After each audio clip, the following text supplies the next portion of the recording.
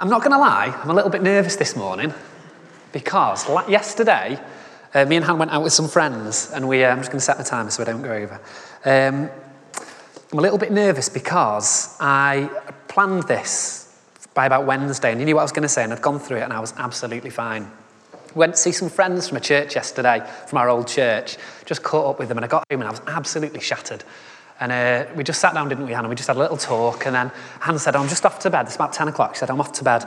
And I was like, all right, I'll just be there. I'll just make a drink. And then God just kind of said to me, nope, get your preach notes out and change it. So I've changed it a little bit. So I'm a little bit nervous, but you'll just have to bear with me. I think I'm all right. I was going through it this morning, but yeah, God just put something on my heart to change. So I've just slightly tweaked it. So bear with me this morning. Before we start, it's just really important that we just pray. So Father God, Lord, we just thank you this morning for the privilege of coming able to share your word, Lord God. Lord, we thank you that your word is truth. Father God, that your word points to you and glorifies you, which is the most important thing, Father. Lord, we love you. Father God, we pray for little Alfie as well, Lord God, just on my heart there. Lord, you can see him and Ben and Joe. Lord, we pray a blessing over Ben and Joe, that they would have sleep, that they would be rested together, Lord God, and they just as a family, just experience you in the middle of the chaos of a newborn baby, Lord God. And we pray for that precious little baby, Father God, that your hand would be upon them, Lord God, that he would know your voice even now, Father God, that he would grow to be a great man of God for you, Father God, for your glory, Jesus. Thank you, Lord. Amen. So, for those who don't know, we've been looking at the book of Acts. And so just a quick recap of the book of Acts. Acts details Jesus' ascension into heaven and then the subsequent spread of the gospel from Jerusalem to the rest of the world. And we see the church explode at this point. It just grows and the gospel is here, there and everywhere. And we've been studying this for a while now. And so today we're coming to Acts 9. So Acts 9, verse 1 to 19. So we're going to read it first. I don't normally do this, but we're just going to read it all together, and then we're going to have a little look at some bits and bobs. So Acts 9, verse 1 to 19. I'm actually going to put my glasses on. I can't believe I'm saying that. Acts 9, 1 to 19. But Saul, still breathing threats and murder against the disciples of the Lord, went to the high priest and asked him for letters to the synagogues at Damascus, so that if he found any belonging to the way, men or women, he might bring them bound to Jerusalem. Now as he went on his way, he approached Damascus, and suddenly a light from heaven shone around him. And falling to the ground, he heard a voice saying to him, Saul, Saul, why are you persecuting me? And he said, Who are you, Lord? And he said, I am Jesus, whom you are persecuting. But rise and enter the city, and you'll be told what you are to do. The men who were travelling with him stood speechless, hearing the voice, but seeing no one. Saul rose from the ground, and although his eyes were opened, he saw nothing. So they led him by the hand and brought him into Damascus. And for 3 days he was without sight, and neither ate nor drank. Now there was a disciple at Damascus named Ananias. The Lord said to him in a vision, Ananias. And he said, Here I am, Lord. And the Lord said to him, Rise and go to the street called Straight, and at the house of Judas, look for a man of Tarsus named Saul, for behold, he is praying. And he has seen in a vision a man named Ananias come in and lay his hands on him so that he might regain his sight. But Ananias answered, Lord, I have heard from many about this man, how much evil he has done to your saints at Jerusalem.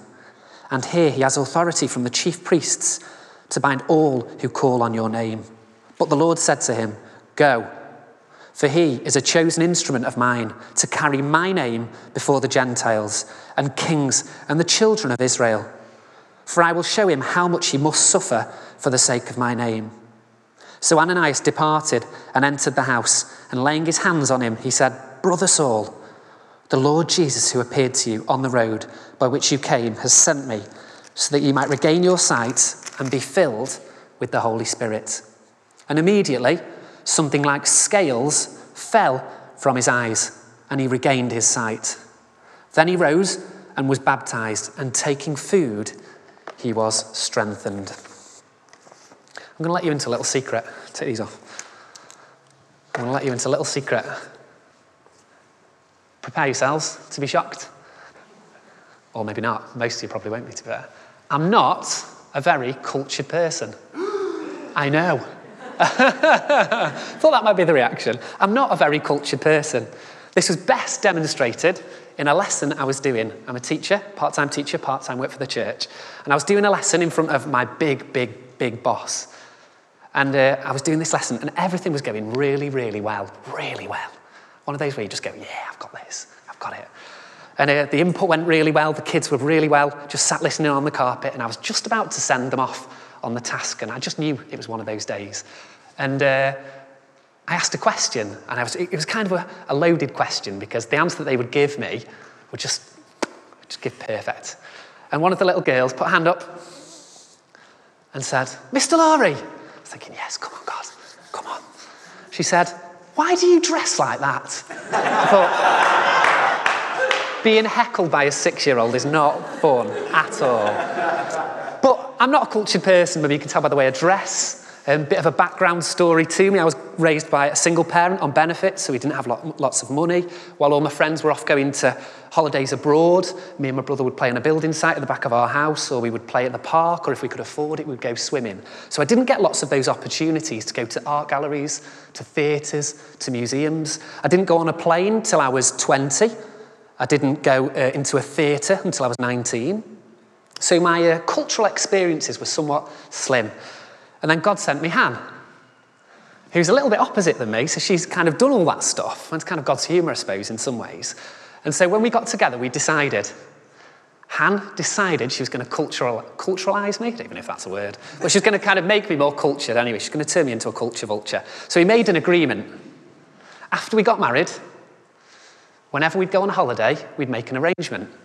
I got to go to a football stadium, which is my thing, or a football match, whichever one was nearest. And Han then would take me to an art gallery or a theatre or something. And I can remember on our honeymoon, we went to an art gallery in Italy, and it was a contemporary art. I'm not 100% sure what that means, to be honest, but contemporary art. And I can remember we walked in, and there was hordes of spectators around this something. So I kind of waited, and they were all kind of nodding their heads and agreeing with each other and taking photos. And I can remember walking to it, and when the crowd had bustled away, and I was looking, and I was stood before a pillar with a piece of glass on. And I stood looking at it for a while thinking, I'm not seeing this. I've got these in my house. People pay to see this. So it was lost on me, to be honest, a little bit lost on me. Went to the next exhibition, and there was a wooden beam, again on like a pillar. And it had 4 cigarette butts, all different sizes that had been smoked.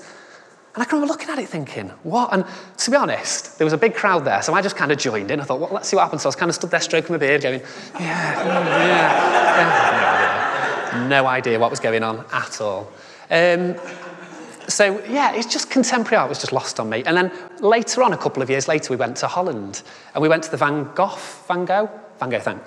Gogh Museum. And I can remember we'd been to see the Ajax football stadium, which was incredible. And then you were like, it's a big piece of concrete, what? And then, yeah, we went to this Van Gogh museum, and I can remember going in, rolling my eyes, to be honest, going, oh, not again, here we go. Just grit your teeth and smile. And I went in, and I can remember there was a piece at the entrance, and I can remember as I slowly walked towards this piece, it took my breath away. Just the way I looked at it. It was absolutely incredible. And as I got closer and closer and closer, I could just see it in its full perspective, just the little globs that he'd painted, or just how he'd blended the colours together. I can't remember what the picture was. It was a night with some stars or something. I can't remember. Wasn't that great? Starry Night, maybe that's the one then, yeah. Of course. So you can tell, it's not worked well so far, has it? But it just mesmerised me. Now, I was stood there for probably 4 or 5 minutes just looking, and I really appreciated it. Now, I'd love to say that that was a watershed moment in my art appreciation. It wasn't. It was just a good picture, to be honest. But what it did do is it changed my attitude, and my perspective and appreciation of art has definitely changed. And that's what we're looking at today, a piece of art. This beautiful picture of salvation that Jesus has painted today. And we're going to look at that and unpick it a little bit later. We see here in the conversion of Saul, which is a well-known piece of scripture, this beautiful painting of how God has transformed a life and turned it around. And what we're going to do today, in as much time as I can, in 30 more minutes, we're going to analyse it. We're going to look at this picture that Jesus has painted and explore some of the details behind it, just so we can appreciate what is going on here. Now, before we start analysing this and really picking it apart, it's important that we take a moment to stop and appreciate something that's happened here. A little tiny detail, almost a little stroke of a paintbrush that we forget sometimes. The canvas that this has been painted on. This phenomenal story, this beautiful story of conversion, is painted on a canvas of faithfulness, on a background of prayer. Often overlooked in Saul's conversion is something that was said 2 chapters before. So what I want you to do is just grab your Bibles again. We're going to look at Acts 7, verses 54 onwards. A little bit of background that happens before this conversion that is often overlooked here. Now, when they heard these things, they were enraged, and they ground their teeth at him. This is Stephen. But he, full of the Holy Spirit, Stephen, gazed into heaven and saw the glory of God and Jesus standing at the right hand of God. And he said, "Behold, I see the heavens opened and the Son of Man standing at the right hand of God." But they cried out with a loud voice and stopped their ears and rushed together at him. Then they cast him out of the city and stoned him. And the witnesses laid down their garments at the feet of a young man named Saul. It's important, that. And as they were stoning Stephen, he called out, "Lord Jesus, receive my spirit." And falling to his knees, he cried out with a loud voice, "Lord, do not hold this sin against them." And when he had said this, he fell asleep. I want you to imagine yourself in Stephen's shoes there. Imagine being surrounded by a group of people who want to kill you, who've created false stories to imprison you. Then they've taken you out of the city, thrown you to the ground, and pick up rocks. And we're not talking about little pebbles here. These are rocks designed to kill you. What would your reaction be? Spurgeon famously said that the trials teach us what we are. They dig up the soil and let us see what we are made of. And here, in this snapshot, we see Stephen was really made of. His last cry before his death was not, "How dare you?" His last cry before he died was not, "You're wrong." It was simply, "Lord, Lord, don't hold this against them. God, forgive them. God, forgive them all." As he is dying, he is praying for those around him. Wow. Goosebumps saying that. And one of these men was Saul. Matthew 5:4 reminds us, pray for those who persecute you. Wow. If that's not a good example of that, what is? You see, the canvas for Saul's conversion here, the painting that this is done on, is a background of prayer. And we can't overlook this, the importance of prayer. Stephen prayed for these men who were guilty of murder. And what's interesting, again, as we look at this, is he didn't pray for it to stop. He just simply prayed, "Lord God, forgive them. Forgive them." That challenged me there. Don't ever think that prayer is unimportant. Don't ever dismiss the value of praying for somebody or a situation. No matter how bleak, no matter what the odds are, prayer is vital. The Bible, time and time again, reminds us of this. Philippians 4:6, very well known. "Do not be anxious about anything, but in everything by prayer and petition, be thanksgiving and present your requests to God." 1 Timothy reminds us, pray for our leaders, for other people. Prayer is important. I was challenged there. When we face hardships, what do our lives show? When the soil of our heart is turned up, what do our lives show? When things are good, it's often harder sometimes to pray, isn't it, when things are good, because kind of life just tickles along, really. When we face goodness, what do our lives show? prayer. How do we respond to these situations? You see, we might not see the impact of our prayers. Like Stephen, he would never see the impact that this prayer had. But either way, it's important that we don't give up on prayer. Amen? Prayer is one of those amazing things that happens often behind the scenes. Faithful people praying night and day. Did you know that people walk these walls on a weekly basis to pray for our city? To pray for Chester. As a church, we meet every fortnight, to pray for our city, for the nations. Some of the greatest movements of God and some of the greatest revivals have started with a couple of people on the knees praying. It'll be really interesting one day, hopefully, when we get to heaven, to see, when we have a bigger perspective, and just see the impact of prayer. Kind of one of those light bulb moments where we go, oh yeah. You see, this is the canvas for our scriptures today. Prayer is the background on which Jesus has painted the masterpiece of Saul's conversion. It's based on prayer. A short prayer, but prayer is effective. So there's an application then for us. Are we praying? Are we making time to pray? Do we value prayer? Is it one of those things that we make time for in our day? Or do we just do it as we're falling asleep and wake up halfway through and realise we've forgotten the rest? Are we praying with our children? With our wives, with our husbands, with our partners, with our friends? How do we treat prayer? It's vital. It's an important part of our lives.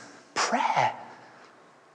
Now, it would be so easy for me to stand here and just repeat and harp on about this, but actually it's really good and encouraging if we hear testimonies of prayer and how God has answered prayers. So I've asked Les, and Les is just going to come and just share for 2 or 3 minutes just how he's seen prayer in his life and in his family's life. Over to you, Les. First of all, I'd like to say that when it comes to prayer, there's lots of times I've not got it right, and I could have been a lot more faithful in prayer. So let's get that cleared up from the start. But Andy asked me to share, and yesterday or the day before, and I just thought, what does God want me to say? So I just thought there's 2 things really. I've got 3 children, and as you know, they're in the church, and 2 things I think that stand out for me in prayer was this. First thing was always prayed for their salvation. I always felt that was the most important thing to pray for, was their salvation. Secondly, I prayed for wisdom in how to bring them up and how to handle them.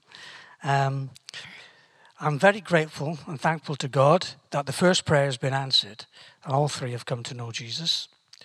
And the second prayer, wisdom how to handle them, is ongoing. Because 2 of them have now left home, but we still need wisdom how to handle them. And probably always will do. So that's it's simple. No magic formulas. It's just continually praying and being faithful and asking God to do what only He can do. And as I was thinking about this yesterday, I felt God dropped something in, which I think would be an encouragement to us all.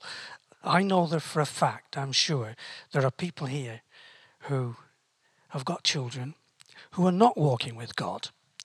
And I'm very grateful to God, and it's the grace of God who's moved in my children's lives.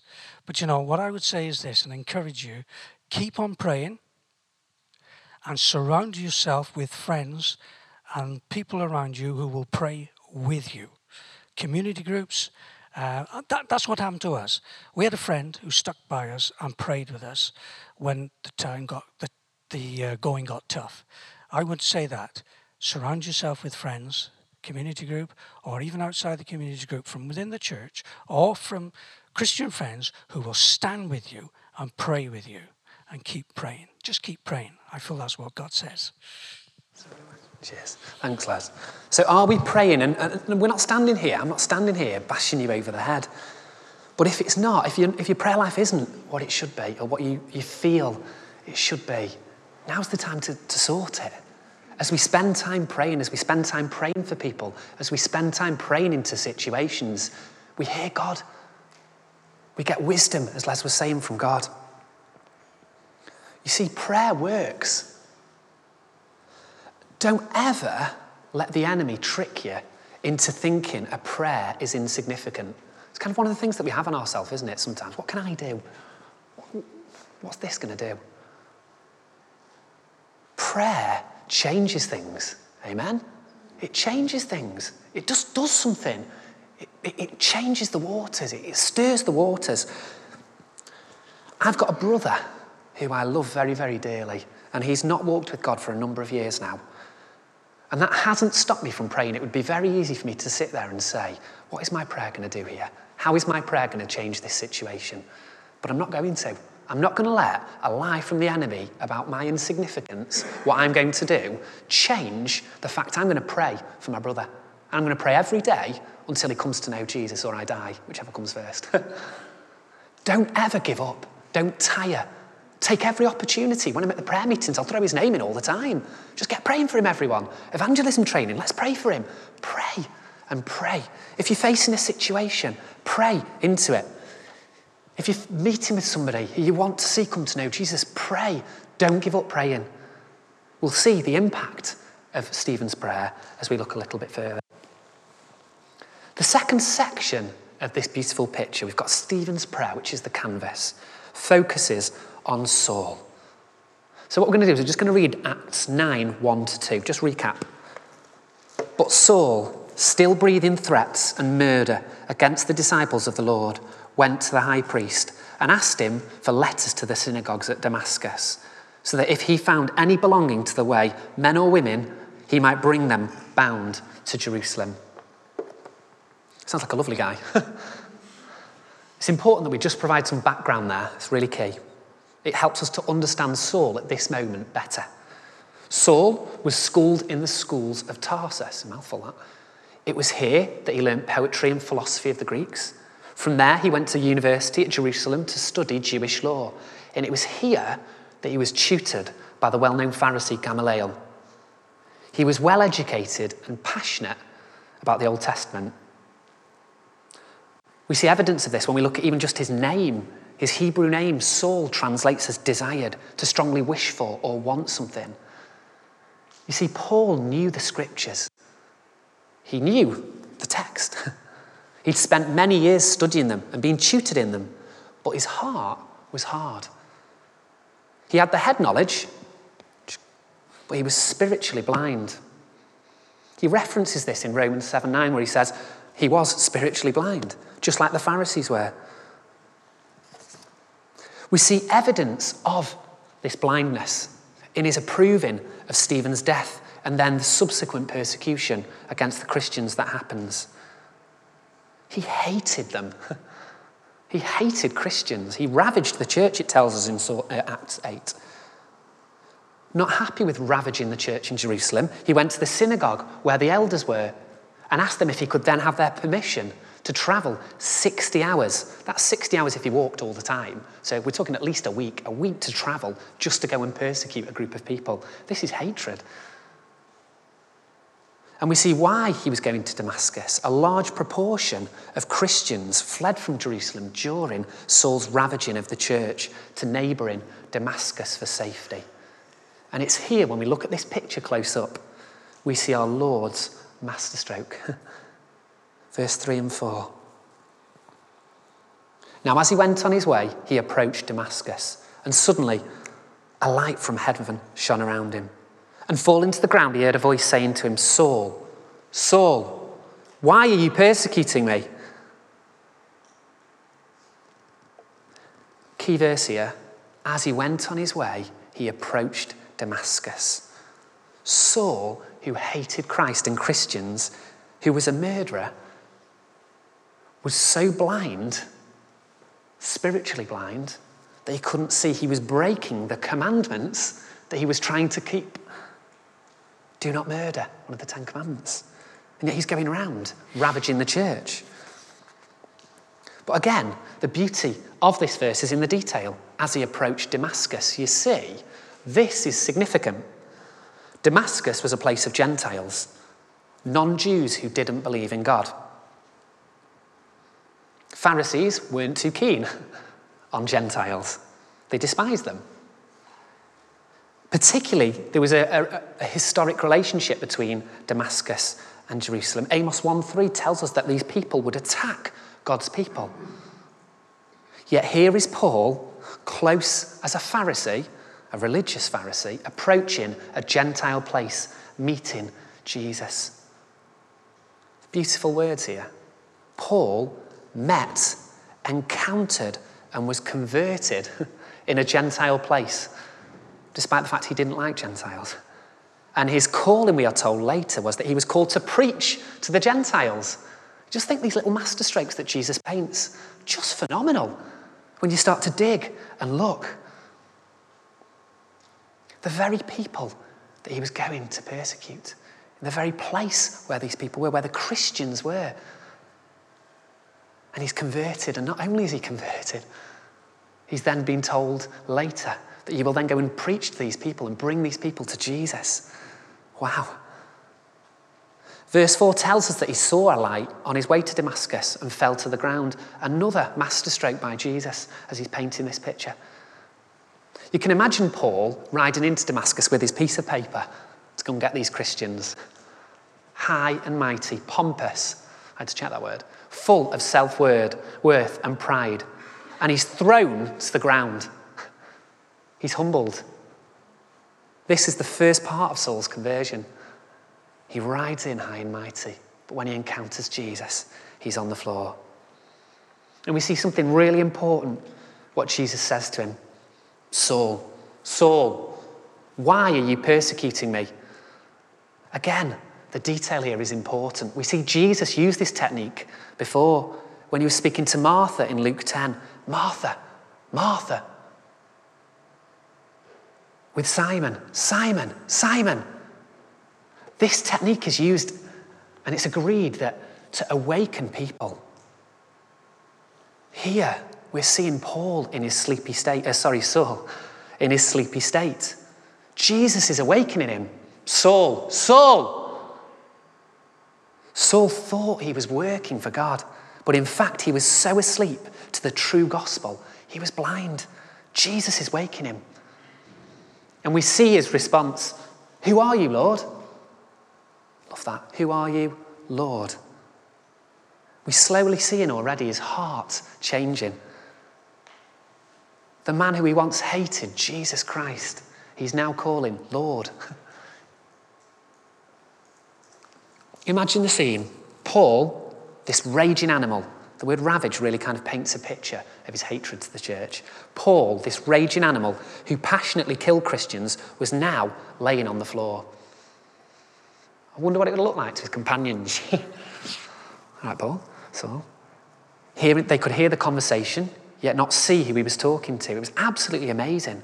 This once proud man is now blind. Verses 5-9. And he said, who are you, Lord? And he said, I am Jesus, whom you are persecuting. But rise and enter the city, and you will be told what you are to do.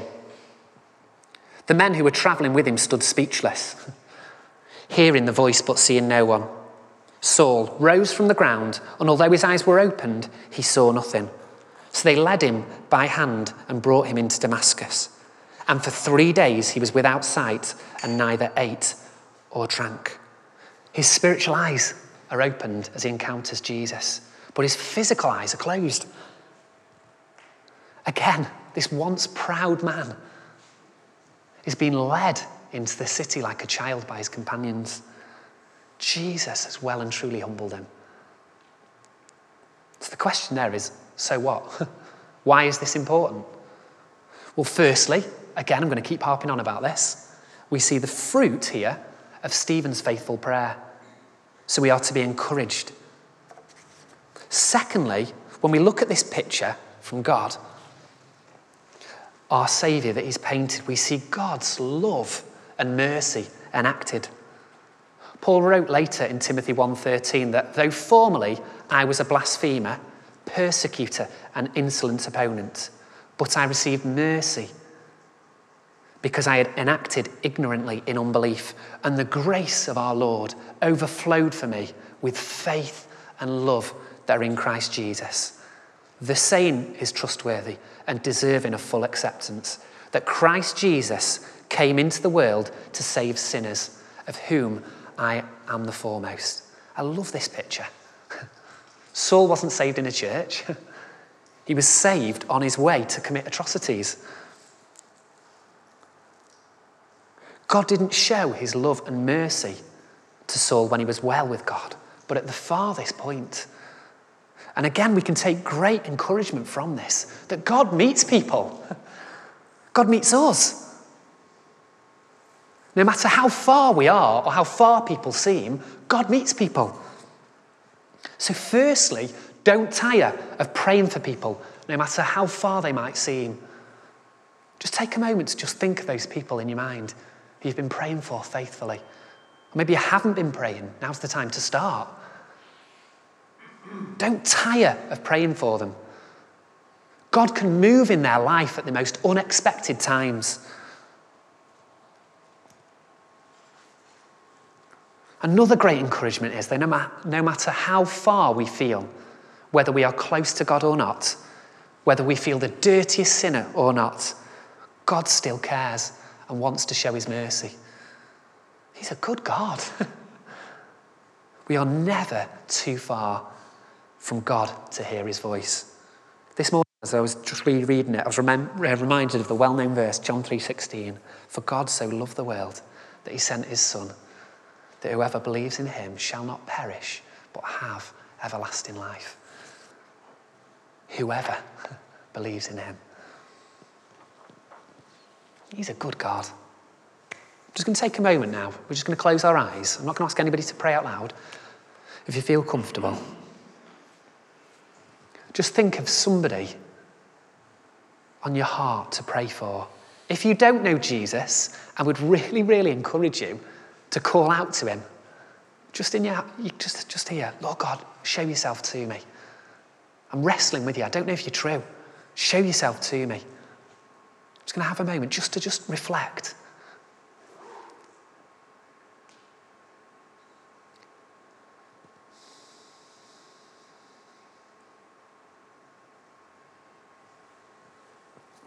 Paul has been humbled, and he doesn't eat.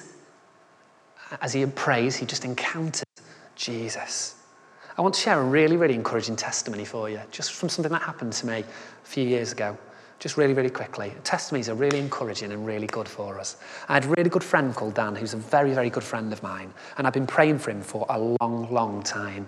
And at the time, I was going to a really, really good youth group, at the time. And I'd ask him every week on a Friday morning, Dan, do you want to come? Every time, no, I'm not interested. And actually, he used to take the mick sometimes with my other friends. And I got to the point where I was just tired and weary of asking him, because I knew it would have repercussions. Every time I'd ask him, there'd be a backhand dig or something. So I stopped for a little while, and God really challenged me on this. And he said, Andy, just ask him again. Just ask him again. So I thought, right, here we go, get ready for another attack. And I just said, Dan, do you fancy coming with me? And I almost had to sit down. He went, yeah, I'll come this week. I was like, what? Okay. He said, I'll come, but I don't want any of this God stuff. I thought, okay, well, it's a start. He's getting there. So I brought him. My mum took us and dropped us off. And it was in a school at the time that we were meeting in Scholar Green. And I can remember we did some games, then we had a little talk. And at the end, there was a call for anybody who didn't know God. And the guy who was doing it, Dan, he said, if you don't know God, just stand. And I'd love you to pray a prayer with me. And I was just sat there thinking, just don't say anything, mate. Just don't, because he was the type of person who would probably gob off or something. So just don't say anything, please. And I just felt a brush against me. And I opened my eye, and he was stood. I was just amazing. And he stood and he gave his life to Jesus. And I said to him after, Dan, what happened? And he said, I was sweating, I was shaking, I just knew I had to stand. And I'd prayed and prayed and prayed for him. And he's just stood there. Honestly, it took my breath away. My friend, who's a dear friend still, and he just stood and gave his life to Jesus. And I didn't do anything there.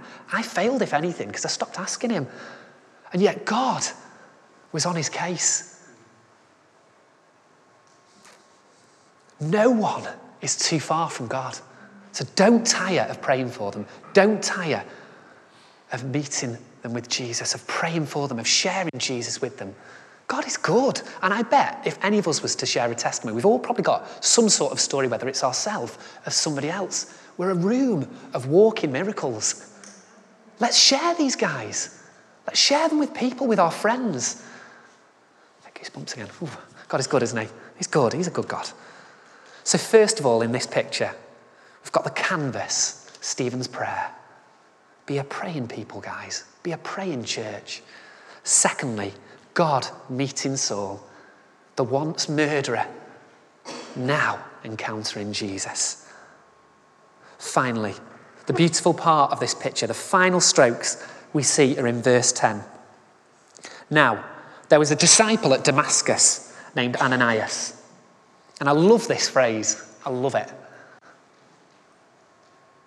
The man who God has chosen to minister to Saul isn't a man of stature or title. We don't know much about him. He was simply a disciple. Love it. A man of no position, God has chosen here for a great task. And that's an encouragement to us, isn't it? We can be encouraged that God uses obscure people. We see it time and time again. People without status to do his work. Dare I say it, people like you and me. God then tells him his plan in 10 to 12. Now there was a disciple at Damascus named Ananias. The Lord said to him in a vision, Ananias. And he said, Here I am, Lord. And the Lord said to him, Rise and go to the street called Straight, and at the house of Judas look for a man of Tarsus named Saul, for behold, he is praying. Saul, keep calling him Paul. Saul is praying. The man who once preyed upon Christians is now praying to God. Spurgeon wrote again, prayer is the autograph of the Holy Ghost upon the renewed heart. And we're seeing here, as God is speaking to Ananias, that God is working in Saul's life. And again, one of the things I love about the Bible is how we see what people are like. They're real in here. I love it. If I was to write this book, I wouldn't write some of the bits that are in there. For example, I wouldn't write Ananias' response. I'm just going to read it to you. But Ananias answered, Lord, I've heard from many about this man, how much evil he has done to your saints at Jerusalem. And here he has authority from the chief priests to bind all who call upon his name. God is speaking to him in a vision. Imagine the scene. And God's saying, right, I want you to do this. And he's going, whoa, hang on a minute. Whoa, hang on. That's real. I like that. We can be encouraged by that. He's saying, this man is a killer. His reputation precedes him, and you want me to speak to him. What can I do? What about me? I can't do anything. Sounds familiar to some of us. Sometimes we let the circumstances or how we see ourselves dictate whether we follow God's calling. We need to be careful of this. I can't go there. They'll laugh at me. I can't tell them about Jesus. They might say something. I can't do that. What if? What can I do? But God, in his wonderful knowledge and mercy, is using this obscure man, this disciple, simply a disciple, brilliant. The least beautiful colour, without a status or a title, the least beautiful brush to paint a phenomenal picture. And we see that he wrestles with this, but then he agrees and is faithful to God's call. And he plays a hugely important role, not just in Saul's conversion, but also in the gospel being sent out to the rest of the world. There's a really famous quote that says, behind many well-known servants of God are lesser-known believers who've influenced them. And we're seeing this enacted now, aren't we? The importance here is not Ananias' fame, but it's his faithfulness to God's calling. We're not interested in fame, it's about his glory. God just requires us to be faithful and step out. We shouldn't be afraid to obey God's calling. Sometimes we can sleepwalk through life. We can let the fear of what might happen, the fear of what could happen, or our own insecurities stop us from doing what God has called us to do. Don't sleepwalk your life. Don't sleepwalk. Don't wake up on your final day and regret not taking those opportunities that God has presented to you. Don't waste your life.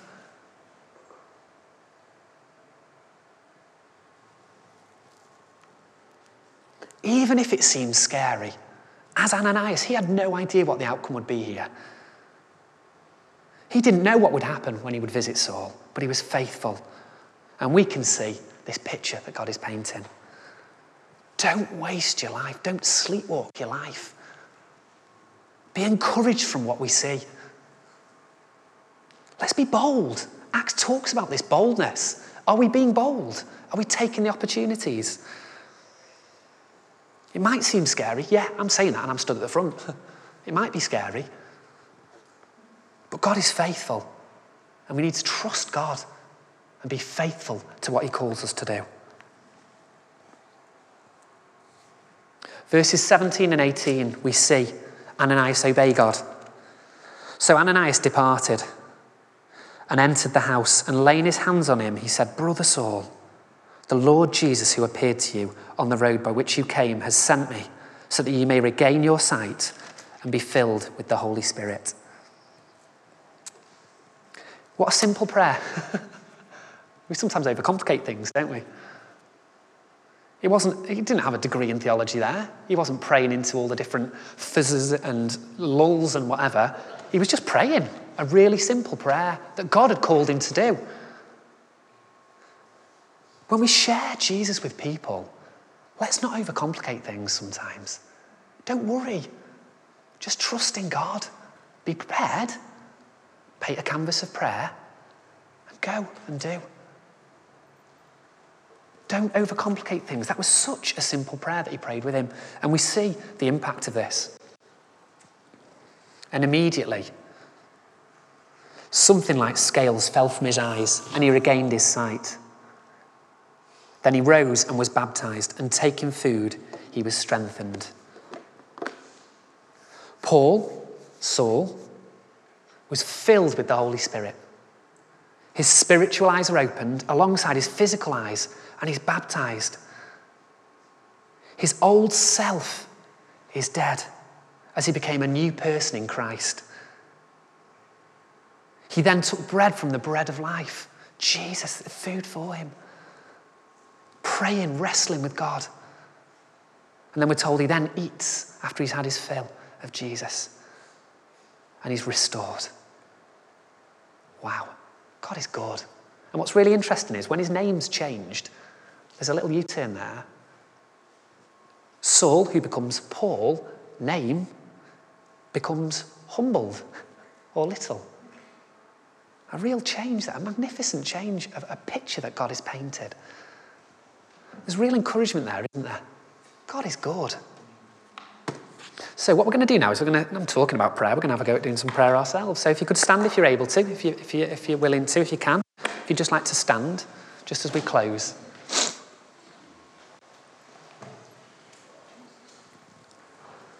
Lord Jesus, Heavenly Father, merciful God, we thank you, Lord, for the pictures that you paint daily around us. The miracles of salvation, people being set free, the way that you support us in our darkest times, the way that you call people who don't know you to turn their lives around for you.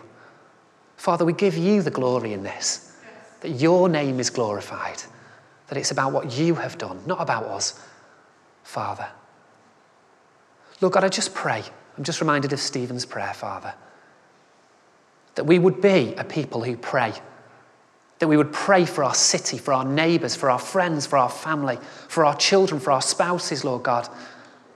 That we would be known as a praying church here. That there would be a unity within the churches in our city to pray and never cease praying, Father God. Lord God, no prayer is wasted. No prayer is insignificant. And we bring those people that we were thinking about before you, who might not know you yet, or who are struggling, or who are having a difficult time. And we bring them before you as a collective body. And we trust you, Lord God, that you can see the bigger picture here. Father, we thank you, as we see with Saul, that there is mercy in abundance that overflows. And we repent of the times, Father God, where we haven't been a praying people. That, Lord God, we don't sit under condemnation, but we are free, and that you'd help us to be disciplined in our lives as we pray. Thank you, Lord. Lord, we just move our gaze now to the next part of the picture for Saul, for the prodigal. Father, we thank you for the work you've done in our lives already. How you've lifted the scales off our eyes as we realise who you are, how good you are. Lord, we thank you for that. Father, we just pray now for those people, Lord God, who don't know you in our city. That we would hear of stories of people coming through our door with miraculous conversions. Those Saul Damascus moments, Father God. Lord God, that your mercy is available to anybody. It's not an elite club. All of us here have problems. All of us here have issues. Life isn't all running through daisy meadows. It's difficult. It's a bog at times. But you are there because you are our strength. You are our support. And if anybody here who doesn't know Jesus, I would encourage you. I would plead with you, because this is serious stuff. Call upon his name. His alone is the name that will save. His alone is the name who paid the price for you. It doesn't matter how dirty you feel. God loves you. He died for you, that you will be set free. And I believe this. We believe this as a church. And Father God, finally, we just pray for the no ones, for people who have insignificant issues, Lord God, where we just feel insignificant. And I'm going to be dead honest, I feel that at times. Most of us will here, if not all of us, if we're really honest at times. Lord God, you have called us. That you have made us for a purpose, Father God. And our purpose isn't insignificant. We are just called to be faithful. And Lord God, we are sorry for the times when we have thought we are a nobody. But Lord God, we take great encouragement that your word is full of nobodies doing amazing things through your name.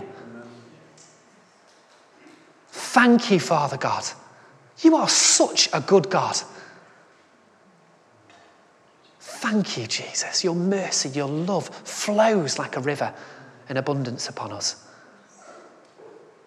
For your name and for your glory. Glory to God. Hallelujah. Amen. You can sit down. You can sit down if you want. I'd just stop there and just say, if there's anything there that you want prayer for, we're going to pray. We're a people who pray. If you are struggling with your prayer life or you don't know how to pray, come and speak. I'd love to pray with you. I'd love to pray with you. We've got people here who would love to pray with you. If you haven't prayed in a long time, I'd love to pray with you. If you feel like you don't know who God is, maybe you're a bit like Saul, your life has just been the opposite of what God wants for you, come and speak. I'd love to pray with you and show you what Jesus is. And if you're a nobody, you think you're a nobody. You're not. You're not a nobody. That's a lie. I'd love to pray with you as well, because God has plans for all of us.